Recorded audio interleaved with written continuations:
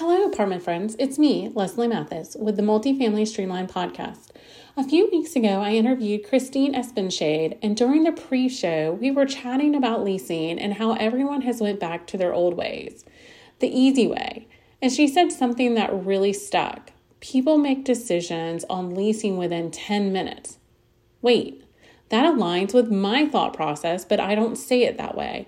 I always say if someone walks out the door and says they need to think on it or they have a few comps to go to, we didn't answer their questions. We didn't give them a reason to say yes. Think about this. They have already done all their research and in their mind, they've already made their decision, but they still tour to make sure that everything we presented online is actually true. Trust me.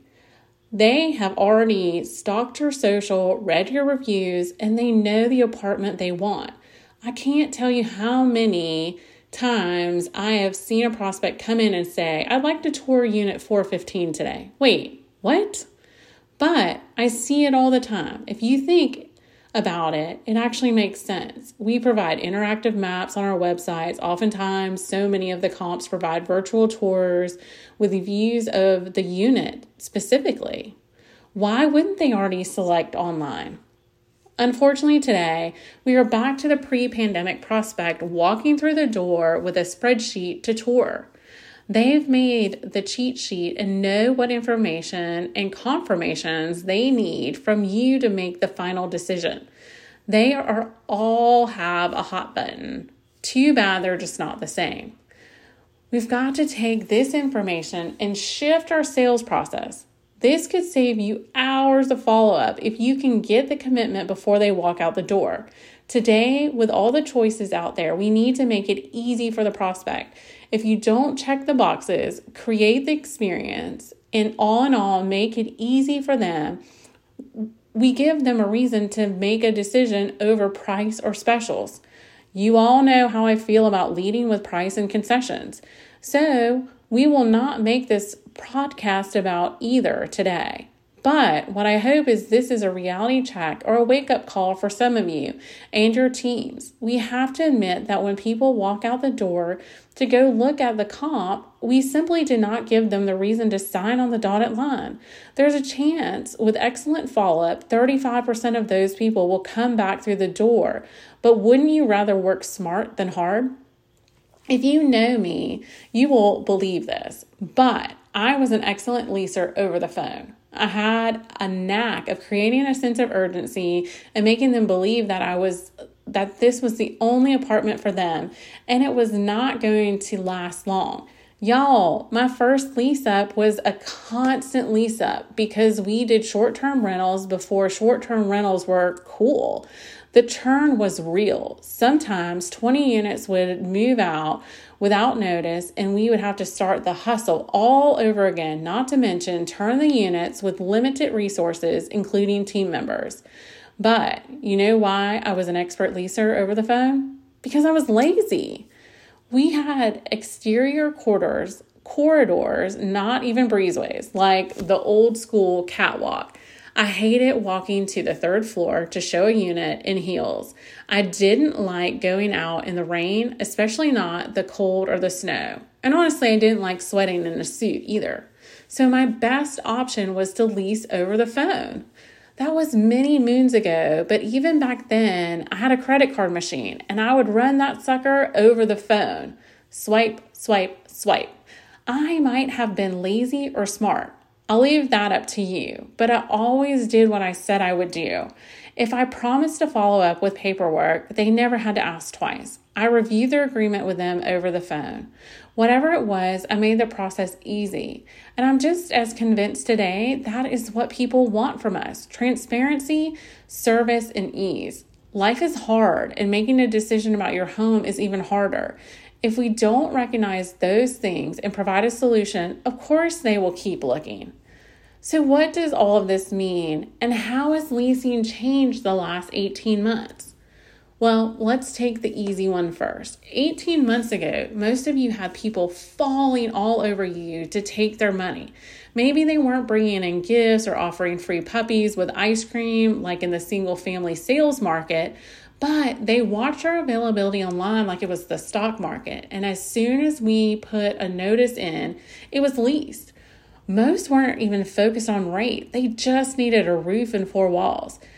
Specials were never discussed. It was almost taboo. Listen, I am not saying it was easy, but it was a different hard. Life was chaotic and not normal. We were wearing masks. People fought over 3 bedrooms like no one's business. Current residents were mad because their renewal increases were going up 18%, but they couldn't go anywhere else for less, so they paid it. If they left, they moved out of the market altogether. To say our teams were busy was an understatement. If something wasn't perfect in the process, oh well, these new residents were just glad to have a lease and a home. To be honest, in all my years, I have never seen anything like it. But let me tell you, I loved it. I never had to fight about price or pricing and feelings, and definitely wasn't talking about concessions. Our biggest challenge was how to be strategic through the process to not leave anything on the table. How hard could we push? And how do we still somehow squeeze in the experience? Because I knew that was how we were going to grow our revenue even further. But today things look very different. Like I said, people are coming in with spreadsheets with their top 13 favorite communities. And they are not only looking in one submarket, but maybe 3. Oh, and it's not just all like product. It could be a mid-rise, a high-rise, townhomes. Then just for fun, let's sprinkle in a little BFR project. All of a sudden, price matters again, and concessions are no longer taboo. Prospects aren't bringing in gifts for us to charm their way into a 3-bedroom. And there is 3-bedroom product in every market I know of on the East Coast. We now have to charm and persuade and swoon them. We have to put in our best effort, or more effort than ever, to create the experience and convince them our saltwater pool is better than the neighbors next door. They care again about adding on fees, energy conservation, and quite frankly, what charities we support. They are accounting for every dime and feel they can be sensitive to fees. They ask about employee discounts and all of a sudden remember what a PEP means. And most of all, your story matters to them, and they want to understand how they will fit into that story. Now, to the hard question, what does all this mean? Your script needs to be on point. The goal would be to cover all bases and answer the questions before they have to ask. We must spend time identifying their needs and narrow the search for them. They plan to go toward your comps. If you give them too many choices, you will confuse them. If you are offering specials, make it easy. If you have add-on fees, sell it in a way that is bundled. Build the value. Don't laundry list the details that cause confusion. Dust your playbook off. Make sure your career apparel is on point. I'm just going to say it. Leave the leggings and the ripped jeans at home. Check the scent air and the music being piped through the property. Sparkle those units and make sure the tour path is on point. Time to check your signage and your online ads. Make sure it all has consistent messaging. Remember, they have done their homework and you do not want them pointing out the issues. So say you hit all of these square on, nailed it, they walk out the door to tour a few comps. Still, entice them to come back. Tell them to grab coffee, think about it, mull it over, and if they come back and lease with you today, you will pick up their tab. Maybe they're the small percentage that no matter what you do on your tour, they're going to still tour every comp in the tri-state area. Or maybe you still failed to give them the confidence that this is indeed their new home. Maybe we'll never know, but give them a reason to come back. Give them a reason to ask you those finalizing questions. If they don't come back the same day, to not leave without following up. Please do not wait the 24 hours. It's a rule to follow up within 24 hours, but it does not have to be at the 24-hour mark. Don't miss your opportunity while everything is still fresh. Get out of your own head and stop worrying. Just do it. And if that still doesn't feel right, adopt the Mel Robbins 5-second rule. Count it down. 5, 4, 3, 2, 1. Follow up. It really is just that simple. I encourage you to use my follow-up best practice too. I wrote the policy years ago and can tell you it still remains relevant today. And I can assure you your comps aren't doing it. I shop properties all the time and rarely does anyone ever follow up, and definitely not more than twice. Here's the scoop. Follow up within 24 hours of first initial contact, then at 48 hours, and then at 72. After that, you can switch over to weekly. If you receive no response after 30 days, I want you to still follow up monthly. Write a personal response. Do not send all templates or scripted emails. Those get junked super quick because people are busy. Don't just email. Pick up the phone and text as well. Be sure to note something personal from the tour and ask about it. People want to feel important and special. You are selling them their home and they want to know that you care. It is their largest expense of the month. And again, they want to know that they will be valued as a resident. So where do you start? You know my answer. Just start. Just do something, anything. But I would personally start with an online review to ensure all messaging is consistent. Even check your social pages to verify your sales experience is being conveyed. You know they are going to verify your message on social to make sure that you are being honest with your pitch. If your social is lacking, revamp it and do it quickly.